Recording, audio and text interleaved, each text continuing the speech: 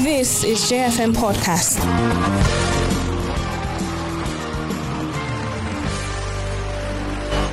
Let God deliver our people. Amen. اللهم تقبل منا إنك أنت السميع العليم. بسم الله الرحمن الرحيم. يا الله يا الله يا الله يا الله يا الله. We are crying unto God that God in mercy will bring them back to us. We are crying unto God, even those people that are holding them in the bush and those that are in town controlling them. We are trusting the Lord that God will frustrate them. He rescued many prophets from danger.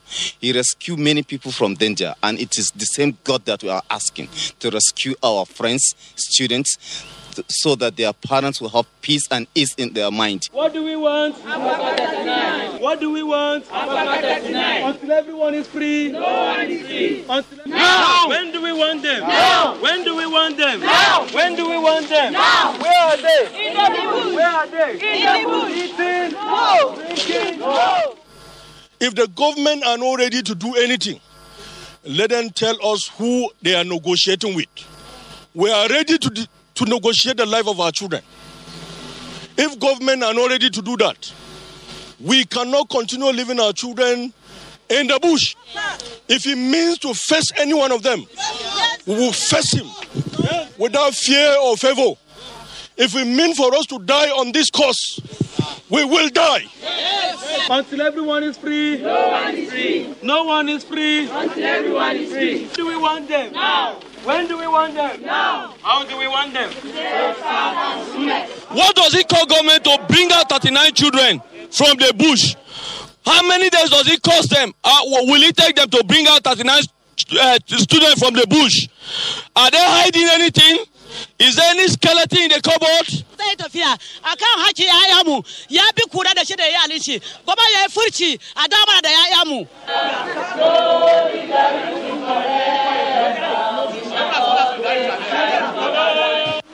No one is free. No one is free. Until everyone is free. What do we want? Abaka 39. We have been praying for this moment.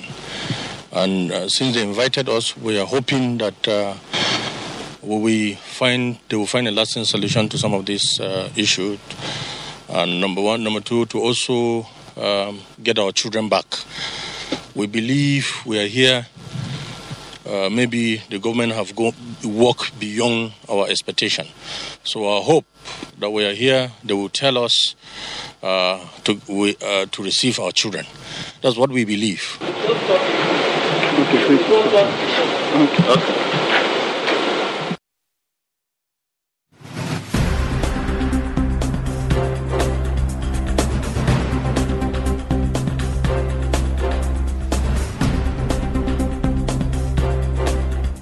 A wonderful Monday morning to you, and you have just heard the voices of parents of the abducted 39 students from the Federal College of Forestry and Mechanization in Kaduna State. Good morning to you and welcome to another brand new day. It is Monday, the start of the work week, and yesterday was Palm Sunday, an annual feast on the Christian calendar that marks the transition from Lent into the Holy Week that leads up to Easter. It symbolizes the entry of Jesus Christ into Jerusalem, and the Pope, of course, tweeted about this. Good morning to you, Dr. Session. Thank you for being with us this morning. Thank you for having me this morning once again. Yes, Dr. Session, it's been a while. You graced us in our studios here. Yeah, so I'm talking about what is going on in Kaduna. We'll take a recap of stories from last week. Parents of Kaduna Forestry College meet with state government over efforts to rescue them. The attack also on Benue State government. It has been of national concern and is still generating a lot of national reactions as well. We also saw during the weekend Borno State Governor Babagana Zulum. He's calling for power shift to southern part of the country come 2023. country. There was some mild drama and ruckus concerning the hijab drama in Kwara schools. And we also saw abduction of airport staff in Jos, just letting us know again that insecurity is real. Now, the parents of the abducted 39 students from the Federal College of Forestry staged a peaceful protest expressing concern over the safety of their children 48 hours after issuing an ultimatum to the government. And also agencies trying to facilitate the immediate release of the students. The parents held a meeting with the state government behind closed doors at the government house. It's been about 2 weeks, I believe, and there still is no news of the 39 abducted students of the Federal College of Forestry, Kaduna. And I mean, it's a federal college, yeah, and it belongs to the government, so they must have had a reason for setting it up. The state government has promised to rescue the victims, and can the people still hope on these promises? Concern also has it that the manner and way the government is handling the matter, the meeting last week Friday with the state government held behind closed doors with heads of Security Commission for Internal Security and Home Affairs, heads of security agencies of the military, of the DSS. Of course, it can be counterproductive to come out with the outcome of that meeting to tell people. But what do you make of what has been going on so far, Dr. Session? Once again, good morning. The security situation in Nigeria as it is now is alarming. It has given us sleepless nights. The truth is, for the fact that it's not happening to us does not mean it doesn't exist. Now, insecurity has become something that is affecting every facet of life. Call it economic, social life, and every other aspect. Now, the bandits, they are in our midst. The criminals are in our midst.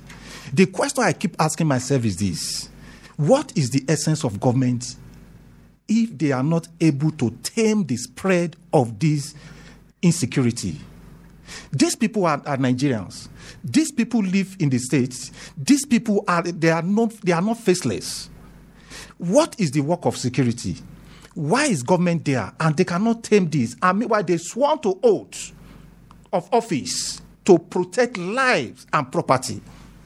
But as it is today, part of the challenge is that insecurity, when society or government begin to factionalize it, begin to ethnicize it, begin to cause, begin in other indices, without looking objectively on what to do part-time and how to go about it, the result is what we are seeing today.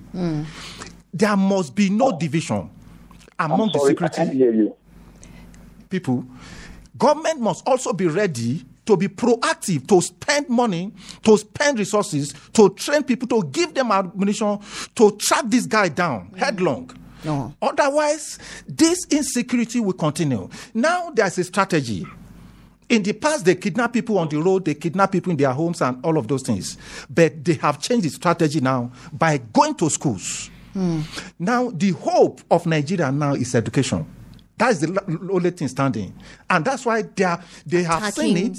The schools. Yes. That's why they are attacking the school. By the time they begin to attack the school, parents will stop sending their children to school.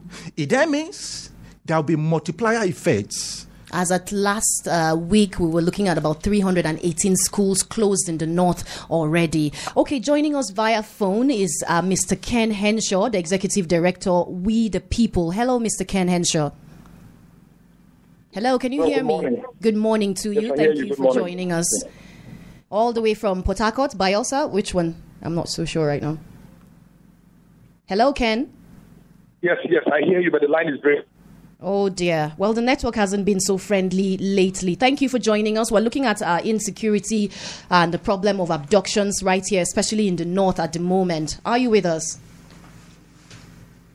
Well, I can't hear most of what you ask, but I guess you're asking about insecurity and the spate of abduction in the north, yes? Yes, that's what we're talking about, and we can hear you clearly on this end. Oh, okay. So I'll just try and respond. I mean, just imagining because half of what you're saying I'm really not hearing. Because the network is terrible. Well, I think it's unfortunate. It's unfortunate that the spate of abduction in the north seems to have to have morphed somewhat.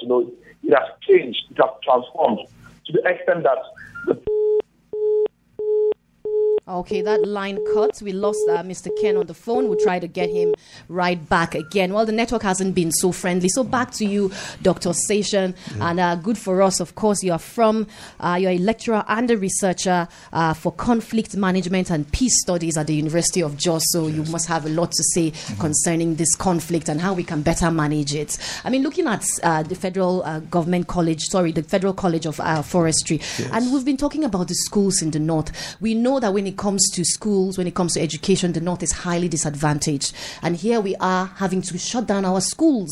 And then at the same time, we hear Northern leaders saying this is trying to usurp Buhari, this is against 2023. And some people are saying it's just inhumane. This is not what we should be talking about. We should look at the problem for what it is. The North is educationally disadvantaged. The number of out-of-school children now has increased. Another lawmaker was saying we should move to online education, but really how feasible is that at this time? Is it the same students that we saw kidnapped that are going to be going online? They can barely express themselves in English. So one wonders, what a long way we may have to go. And what do you think about what is a perception about the way the Northern leaders have handled the spate of insecurity in the North? And many people always, of course, say we should not regionalize it. Is a national problem. But then again, even if we say it's a national problem, no matter what, if we all live in the same neighborhood, if your house is on fire, you have to start with your house first. Well, it's unfortunate that even the northern elites, do you know, up till now, some of them are still playing politics with this. I may bold to say that insecurity in the North was created by northern elites. They did it in such a way that they didn't know, some of them didn't know it would get to this level. They felt they were going to be in office forever. They felt that, they were going to be shielded for long because they drive in SUVs and they have security, armed men follow them here and there. But it has gone beyond that. Because if they had taken the issue of insecurity seriously at the beginning, it wouldn't have been like this. I remember during Jonathan, some group of people came up to say that the problem was caused by the former government, President Jonathan, and the cabinet, and all of that, and it was like a gang up. That regime had gone since. But see, what they started is manifesting in faces. What we are seeing now, if action is not taken proactively, it's just like an iceberg in the ocean. The issue of insecurity in the North has further polarized, the North and the South. And like I said, I spoke in another forum and I said, the South should not go to sleep. Because what happened in the North, if they are not proactive, it will still be replicated. For instance, the issue of kidnapping actually was more pronounced in the South. And the pattern was not like what is happening now. Now, in the South, at that time, they were not kidnapping indigent people. But in the North, indigent people are being kidnapped.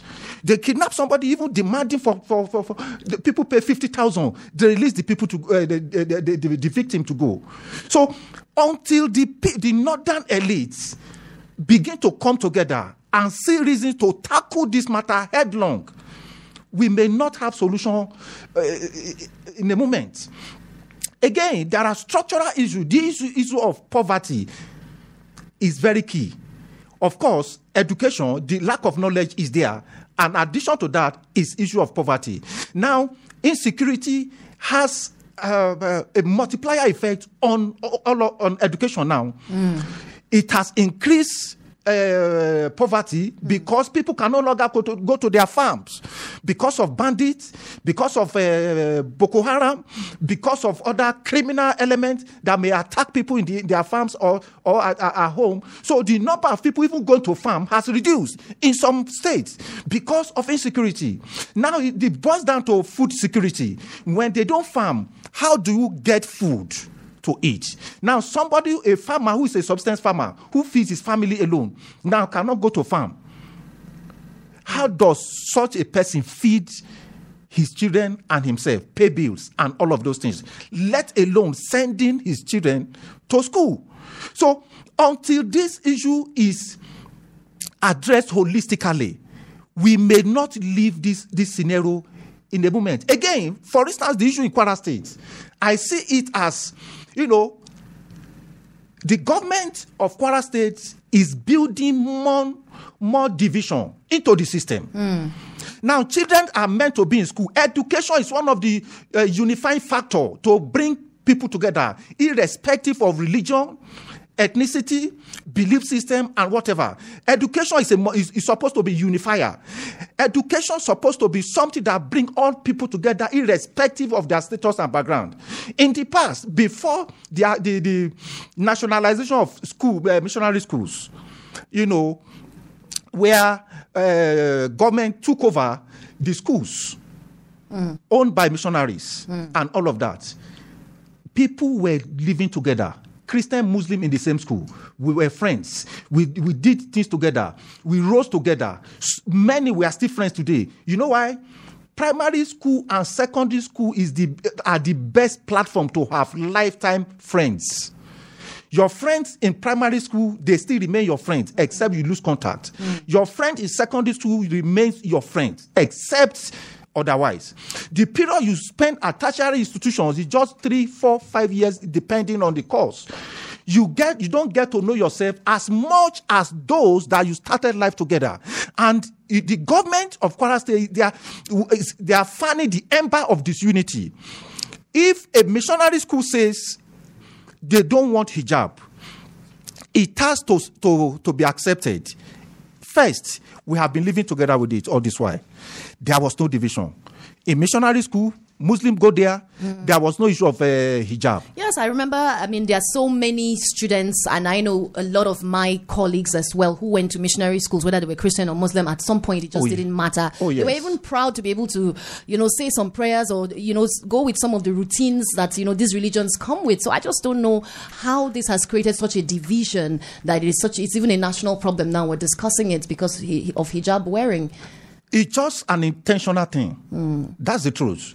In those days, I also had a Muslim school in my community. We'd call it AUD or so. My cousin, his grandmother was a Muslim. He lived with his grandmother. He attended that school. I attended Miss school. We go to his school also to interact, to relate. Nobody cared. The only thing is this, the law establishing the school or the regulation, one of the regulations is that the prayer in the morning will be prayed in Islamic way. And again, they may not be teaching Christian religious knowledge. Yes. In Christian schools, praying in Christian way is sacrosanct. Christian religious knowledge is sacrosanct. And in the Christian school, you see Muslim abide by the rules. We had no issue with that. In fact, my teacher in primary school who taught me Christian religious knowledge was a Muslim.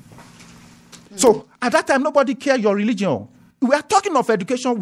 You are talking of, people are still talking of religion. We are talking of education. We have to go beyond academics. Education is meant to bring us all parties together. So it has never been a problem. So why suddenly the issue of hijab? And let me tell you, all these things going on here and there is affecting the lower class, the poor. Yes, because the rich can afford to take their children anywhere they want to for anything, education, health, whatever. My sister, upper class, there are Muslim children in Christian schools all over Nigeria, including Plateau State. Nobody's complaining. I know a staunch Muslim in this town whose children attended Covenant University. It's a Christian school. So, another one, Babcock University. Ideology. Nobody cares. One would actually wonder, we're talking about unity, we're singing unity all over the place. And yet, when it comes to, like hijab wearing in a school, do you think perhaps this should not have been such a big deal, being that we're looking for ways, no matter what, to unify the country? You see, the challenge is... I call it indices of underdevelopment. When development sets in, many of these things will be overcome. Nothing like it is where there is no development. You are still talking about religion as a parameter for unity. You are still talking about dress code as a parameter, it is because underdevelopment has overtaken us. When we develop, nobody will remember many of these things we are saying.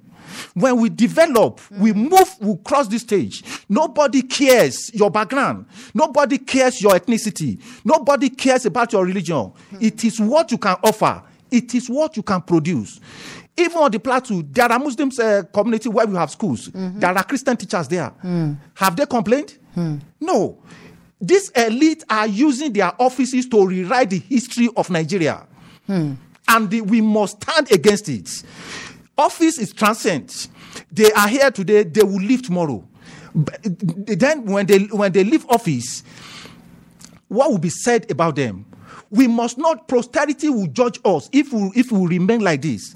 We have no reason for us to get into unnecessary violence as a result of dress code.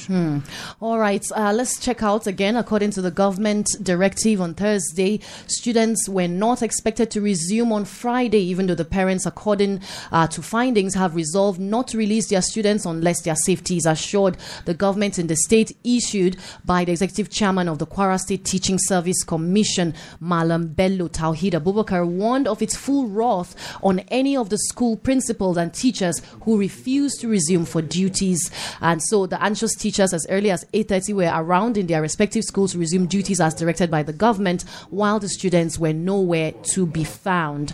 And reliably, it has been gathered that apart from Surulere Baptist Secondary School, whose main gate had been damaged and remained open since Wednesday last week during the violent clash between the Muslims and the Christians, all the gates of other schools remained under lock and key. Government officials went round the schools one after the other to break the gates open to enable the teachers' entrance into the school premises. And Vanguard also gathered that churches, in order to maintain their stance on their demands and disallowed entrance into the schools, locked the school's gate and held on to the keys. Well, we're hoping for a better resolution and a way forward, being that this is an academic environment. Hello, Mr. Ken. Hello. Good morning to you. Thank you for reconnecting with us again. The network hasn't been so friendly lately. Yeah. Okay. Now let's get to other issues that have been in the news too for some time now. The Senate has come out to say that they will pass, that they are in a hurry to pass the PIB by April. The President of the Senate, Senator Ahmed Lawan, has said that the National Assembly is in a hurry to pass the Petroleum Industry Bill quarter of this year, because Nigeria has a lot of resources following and has lost a lot of resources, I beg your pardon, following the non-passage of the bill. So, Mr. Ken, let's get to talking now about the PIB. A lot of information needs to be put out there concerning that. So let's look at it now. Some would say that the manner the Niger Delta communities were treated at the Senate and the House of Representatives public hearing was not okay at all. What can you tell us about that? Because we saw the oil companies were given the opportunity to state their case. The Niger Delta communities seem not to have had so much an opportunity. It even resulted in a ruckus, some kind of fight right there. And so what do we make from this? Give us some perspective. Thank you so much for having me. I hope I'm audible, right? Yes, you are. Excellent. Okay, so I was personally at the Senate public hearing on the PIB. I was also at the House of Representatives public hearing at the PIB. I had submitted a memo on behalf of my organization and several other oil-producing communities in Niger Delta containing our recommendation for reforms in the petroleum industry bill. And as the name was the public hearing, one would have expected that everybody would be given equal opportunity to speak. So at the Senate, the first day was dedicated to taking, position documents from the oil companies and from government agencies. They spoke extensively. A company like Shell spoke for 15 minutes. I timed it. 15 whole minutes they spoke. People exhausted themselves. The Senate said that the next day would be dedicated to oil-producing communities. The next day, again, oil companies came and spent the entire day speaking. When it was the time of oil-producing communities to speak, what the Senate leadership said was that oil-producing communities will simply step up to the podium and adopt their memorandum. So it was simply, my name is ABCD, I'm from ABCD community, I hereby adopt my memorandum. No, that was not the same treatment meted out on oil companies. So in simple terms, in the Senate and in the House of Representatives, oil-producing communities were not allowed to speak. And unfortunately, the media did not carry this part of the story. The media didn't even talk about this part of the story. All that made the headline was the fact that oil-producing communities fought at the House of Representatives. But what led to the fight? Nobody cares to know. This is what led to the fight. When it got to the turn of oil-producing communities to speak, the leadership of the House of Representatives said only one person will speak on behalf of all the oil-producing communities. Can you imagine that? All the oil-producing communities in Nigeria will be spoken for by one single person. Why didn't they appoint just one person to speak for all the oil-producing companies, or all the federal government agencies, or all the states? Now, what this shows is the level of disdain, disregard, and disrespect which oil companies and the Nigerian government, including the National Assembly, holds for the people of the Niger Delta region who produce, the resources. And to be frank, the issues that need to be addressed in the PIB are so pertinent that a lot of us took our time, a whole week, and resources to travel to Abuja, make presentations in the National Assembly. Those issues are that important and that pertinent, right? And if these issues are not addressed, what we see is a situation where the PIB in its current state, if it is passed, it could lead to more crisis in the Niger Delta region than it will solve. Okay? So I understand that the Senate and the House of Representatives are in a hurry to pass the PIB, but I can tell you this for a fact, that no PIB is better than a PIB that takes away the livelihood and the rights of the people of the Niger Delta region. And the PIB in its current state is such a document. It takes away the rights of the people of the Niger Delta region. And it's completely unacceptable. If you have the time, I will go into the nitty-gritty of what is wrong with the current PIB. Okay, let's talk about the 2.5% operational cost to host communities. Do you consider this too small? Well, so the first thing we need to do is ask ourselves, what is 2.5% of operational cost of oil companies? That information is not clear. Okay, so is it 2.5% of all the operations of the oil company in the entire country, or the share of operations of the oil company in that particular community? The sharing quota is totally wrong. Nobody understands what 2.5% of what? They say of operational costs, right? OPEX. What do we call operational costs? Is it there's operational costs going on in Abuja and Lagos, where the oil companies have their headquarters. Is that to be calculated also? Is it operational costs happening at the terminal, at the terminal head, where the oil at Escravos, oil is moved from far away River State and taken to the terminal in Escravos to be shipped? Does the operational cost go along that route? You understand what I mean? So these are issues. We are not clear. The PIB is not clear on what exactly the operational cost is. And something else that is not so clear, that nobody has been able to reveal, is how much in actual fact is the operational cost of each oil company in a year. In 2020, for example, how much in total was the operational cost? And I can tell you for a fact that most of this information is shrouded in secrecy. And even the oil-producing communities and the oil-producing states currently saying, increase it to 5%, increase it to 10%, have no idea what the operational cost is. We are groping in the dark. And so for us to even begin to have a conversation about 2.5% of OPEX, for us to have a reasonable conversation, we need to first know, what does that operational cost cover? What does it entail? One, how much exactly is it in real terms? Now, what we are afraid of is that currently many oil-producing communities in Niger Delta have something called GMOU, Global Memorandum of Understandings with Oil Companies, which are contracts with oil companies. And we know that there is no way GMOUs will exist, and this host communities trust fund will also exist pari passu at the same time. So one has to go. Our fear is that in some communities, the amount of money being spent as GMOU contracts, right, will exceed what they will be now getting as 2.5%. That's my contention. I think in many areas, 2.5 2.5% will be less than what communities are already getting as GMOU contract.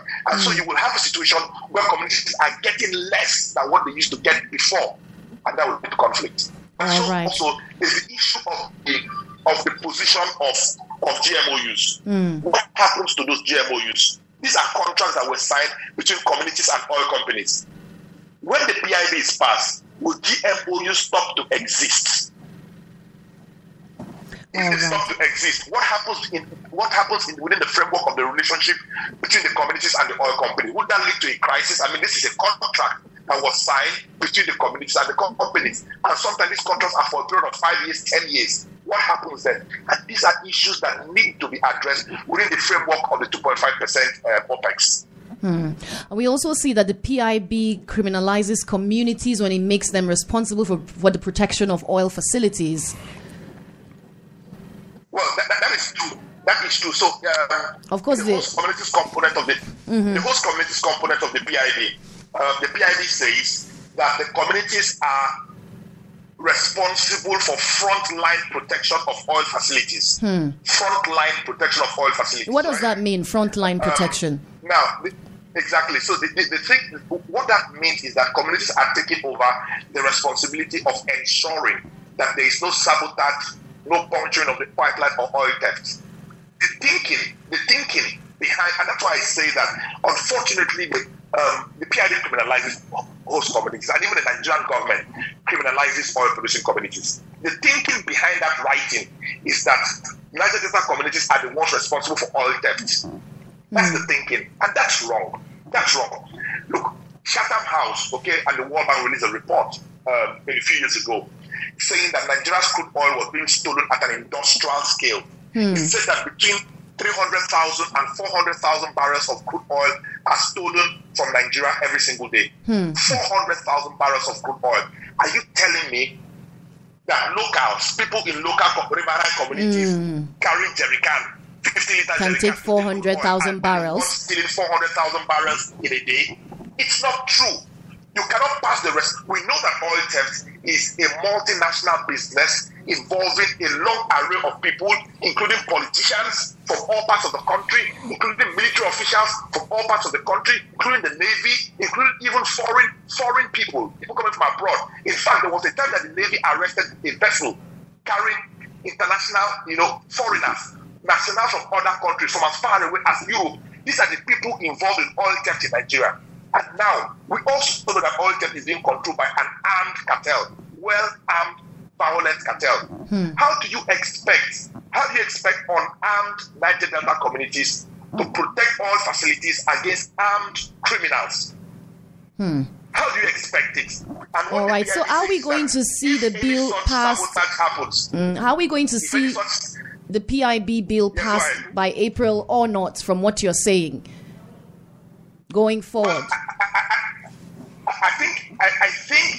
I think the way, from reading from the body language of the government, of the National Assembly, we probably will be seeing a PIB between April and May. We will be seeing a PIB, but before that PIB is finally passed, Nigerians need to see a next draft.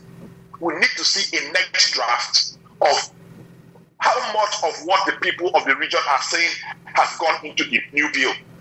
How much of what the people are saying have gone into the new bill. For us to begin the debate, we need to see all these issues corrected. And there are so many issues around gas flaring, environmental pollution, the governance of the host communities trust, funding of the host communities trust. So many issues. We have written a detailed report on this. All these issues need to be corrected and seem to have been corrected before we pass a PIB. I honestly think that April is too short a time for you to have a decent PIB that addresses the multifarious issues around the PIB. Thank you so much, Mr. Ken Henshaw. It's better for us to have no PIB than to have a PIB that weakens the rights of local communities. All right. Thank you very much. Dr. Session, do you have any thoughts on this PIB bill that is supposed to be passed April this year, and saying that the bill is significant to Nigeria because the oil and gas sector must be revived and effective service delivery? I look at the conflict aspect of this bill, and he has mentioned it. you don't exonerate the local community from contributing to the bill. You gave room for the oil companies within the Niger Delta and its environs, and you did not give attention to the local community. Now, this is structural now. If they go ahead to do this without the consent and approval and contribution of local communities, there will be a manifestation in the near future. So they ought to have given them opportunity. They also suffer a lot of things. I've been to Bayelsa and some of those creeks for research on the spot assessment 2014. I realized that in some communities who were riverine, who were predominantly fishermen, you discover that oil spillage had taken over certain places. They could no longer fish. Those with little farmland and all of that, you go there physically, we see it. Oil on the ground. Yes, and the the plant became stunted. Now, apart from the hazard aspect effect on human system, so they cannot eliminate them out of the system. They have to contribute because it's their place. And he talks about frontliner security. They are the first people who should look after those pipelines because it's in their community. They are the one to give information to security people that come and see what is happening here. They are the one to give information to... Giving information is one thing. Protecting the companies or the pipelines is another thing altogether. Yes, it is another thing. Okay, let's open the phone lines. Let's hear from you this morning. The program is Let's Talk 090-556 and 4 places 99 and 090-988-48848. Hello and good morning. Good morning, very much, Inga, and to your guest, Emeka. I'm calling from Terminus. All right, Emeka from Terminus, go ahead. The Minister of Petroleum is the President of the Federal Republic of Nigeria. I already have discussion concerning like this. His interest should be involved. He also needs to participate. The question is, you think the President is participating? One. Secondly, you look at the communities that have been neglected. It keeps coming back to us. We are just saying the issue of being one Nigeria is all about the oil in a particular place. When that oil is not there, I don't think it is one Nigeria will still be married. Well, the government needs to recognize these people in the community. Emeka, please, can you pull us back? Your line is not so clear. I'm not sure we're getting the best of your inputs this morning. 090-988-48848. We have been looking at the challenging insecurity in the country. We have also touched on the Kwara imbroglio concerning the hijab wearing and the shutting down of schools. And we are also touching on the PIB. These are all issues that were trending last week. Hello, good morning. Hello. Hello, good morning. Good morning. Good morning to you. Thank you for joining us. Please go right ahead in a minute. I'm speaking from Bochi Road here. Go ahead. Well, the people welcome to your guest in the house. They should not be beaten apart. Something that is nothing should not continue to divide us. This issue of hijab, let them stop about this nonsense. They do the right thing. Nigeria is a sect. The Muslim doesn't lie. Don't do it to him. You know what he said? But my daughter is in AGU. I like her wearing some trousers. When I thought, which Scotty has become, when you say the truth, I don't like my daughter to wear skirt and blouse, go to classroom. But I'm not saying that they have been positioned. Let women come out with a big pronouncement. This is the dress code. How can a lady wear this lady wear attracting badges? I mean, let's get it right and don't give a correlation of any religion. Let it be a general. Let Christians have their own different name or dress code, but ladies should have their long sleeve and trousers. Go to class and this is academic shoes. And socialist codes wearing in the class bring about some problems. So they are the military, they have a lot of distracting tendencies. Let's have a uniform for our students, for this from kindergarten to university, and that's a part of discipline. We should have a uniform for university students too. Hello? Are you saying we should have uniform for university students as well? What does it mean? Are they not going there? Don't you see some apprentices in the other high classes? What is university? What we are talking about, discipline of the mind. Sitting down to read and get something, not going there to show you as a political shoe. Or going there to brave you places as the classroom lecturers. And thank you very much. We appreciate your inputs this morning. Well, I do know that certainly students in university are adults, and I believe they should be able to an extent to determine what they wear for themselves and not have, I feel more and more, Dr. Session, as though the rights of students especially is being eroded on, even when you look at student union governments and how they go about their duties or carrying out their duties. You see that some way, somehow they're being stifled. Children are not allowed to really speak up. So to me, when you erode all of these rights, that's why I remember because I went to a federal university, and I remember when those private universities came out, we could easily tell, because we felt like they were behaving like secondary school students. Yes, they said they had lights out. Those were things we did in secondary school, and there's a time for all of these things, and there's a place for them. After a while, you should trust that you've empowered your child enough for them to make certain decisions, even about what they will wear. Then you expect them to be able to make decisions about their lives after that.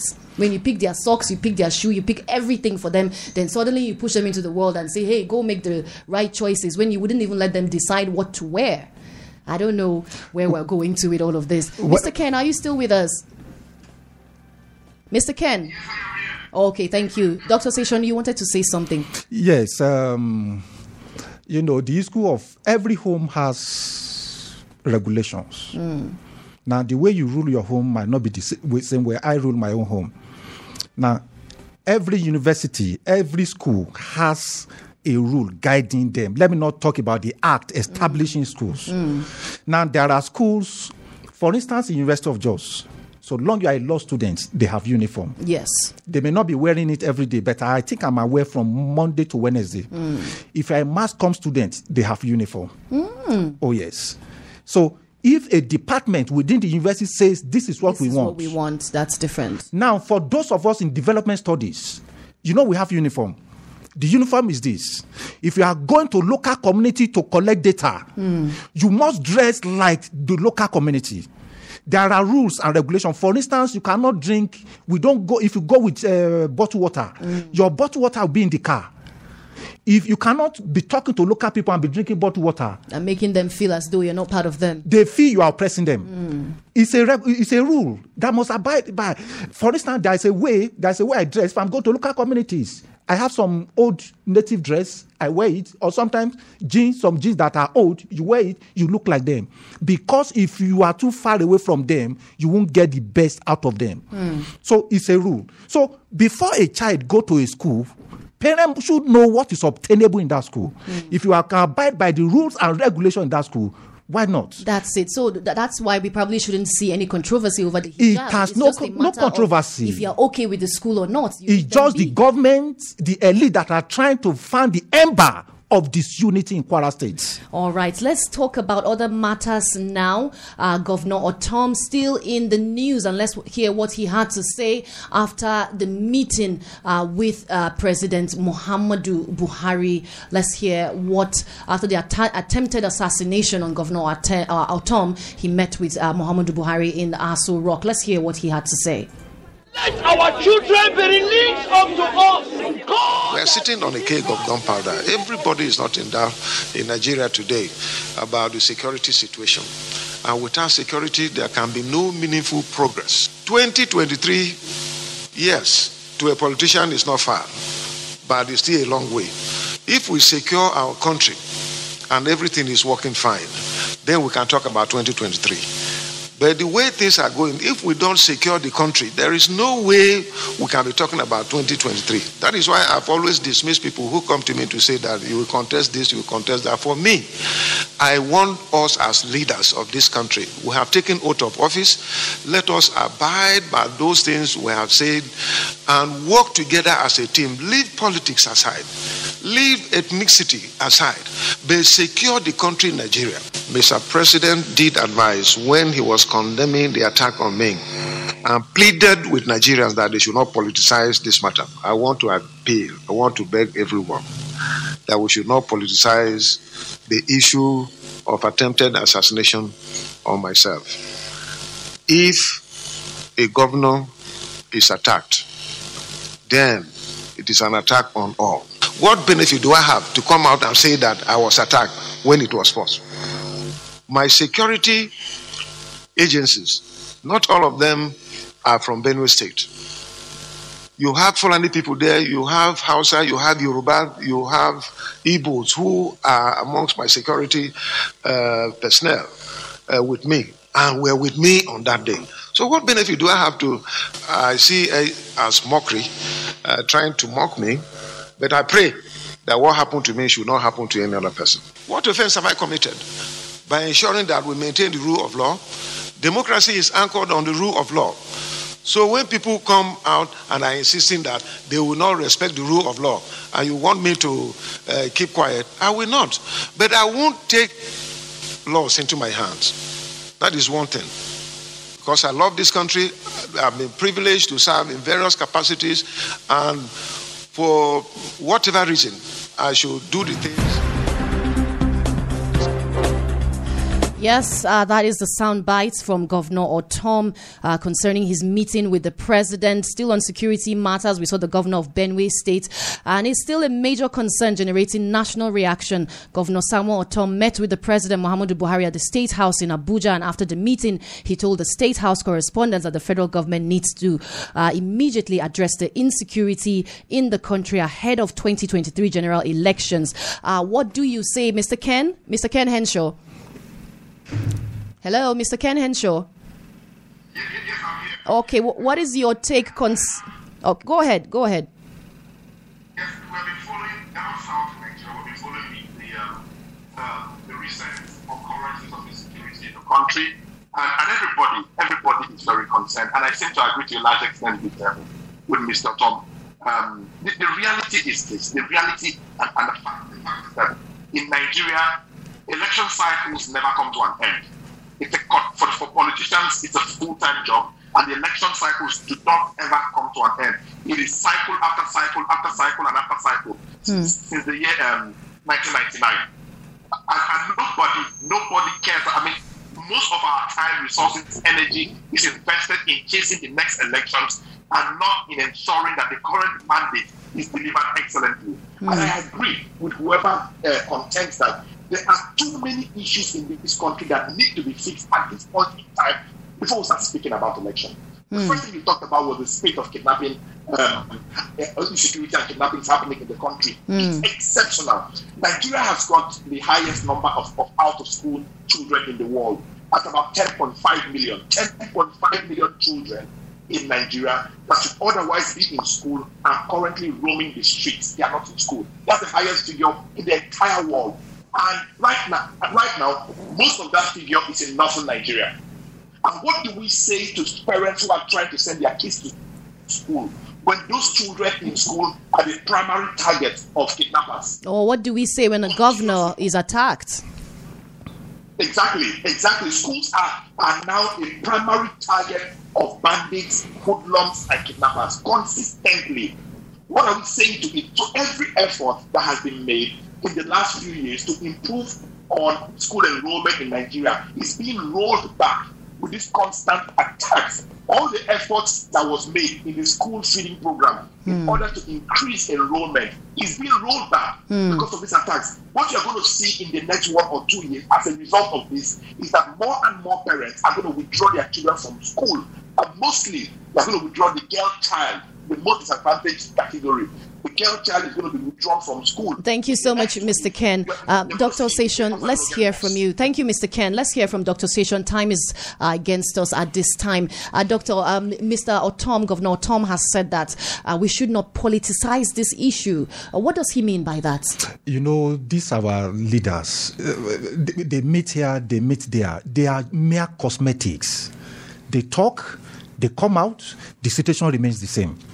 But they should also know that the issue of insecurity is taking a new dimension, because if a governor can be attacked or attempted attack on him, you should know that it has gone beyond the corridor of the masses to the upper class. Last year, I think 2020 or 2019, I can't remember again vividly, Deputy Governor of Nasarawa State was on his way to Abuja. I learned that armed robber blocked roads. I think the security people had to come down, to go and dispel those guys in front. A governor, a sitting deputy governor. Now, a whole governor was attacked. We saw Zulum's attacks as well. Zulum attack. Zulum's attack is a peculiar case because that side is volatile. The so-called relative environment, where we have relative peace, they are also experiencing it. That means they need to be proactive and take this issue of security seriously. It has gone beyond the platform of common man now. It's now going to the upper class. We must not handle the issue of security with levity. All right, Mr. Ken, when it comes to security in the South now, what is obtainable? What do we see there? What kind of security issues or problems do you have there? Pirates at sea, I suppose. Yesterday, while we were speaking, you said you were on water moving from, I think, River State to Cross River State or so. Hello, Mr. Ken. Well, yes, I'm right here. Well, unfortunately, the way the country functions right now is that when you hear about the level of insecurity in the northeast and other parts of the country, it seems that there's no insecurity in other parts. I'm telling you for a fact, and I'm happy that the doctor in the studio there with you is an expert in peace and conflict. It's important to note that the insecurity in the region, in the south and southeast, is sometimes even worse than what you have in the north. And this is the truth. People do not document it. Unfortunately, this one do not make the front headline. I can tell you for a fact that in just one day in a community in River State, 48 people were killed in a community in one night. Called clash. 48 persons murdered in one night, and that information did not make it to any newspaper whatsoever in the whole of Nigeria. No radio station carried it, no TV station. But if it happened in Borno State, it would be in international media.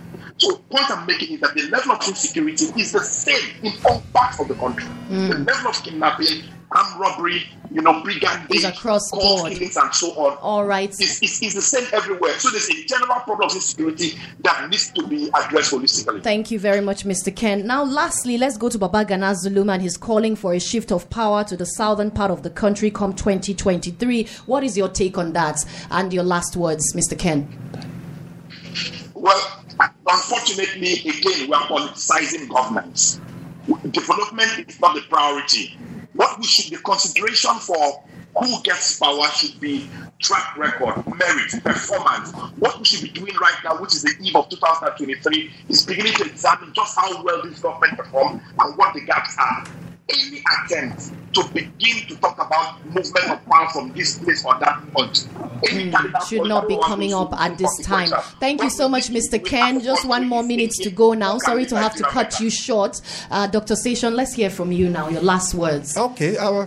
Well, he has rightly said we must not politicize the issue of governance. For instance, he has said the presidency should go to the south in 2023.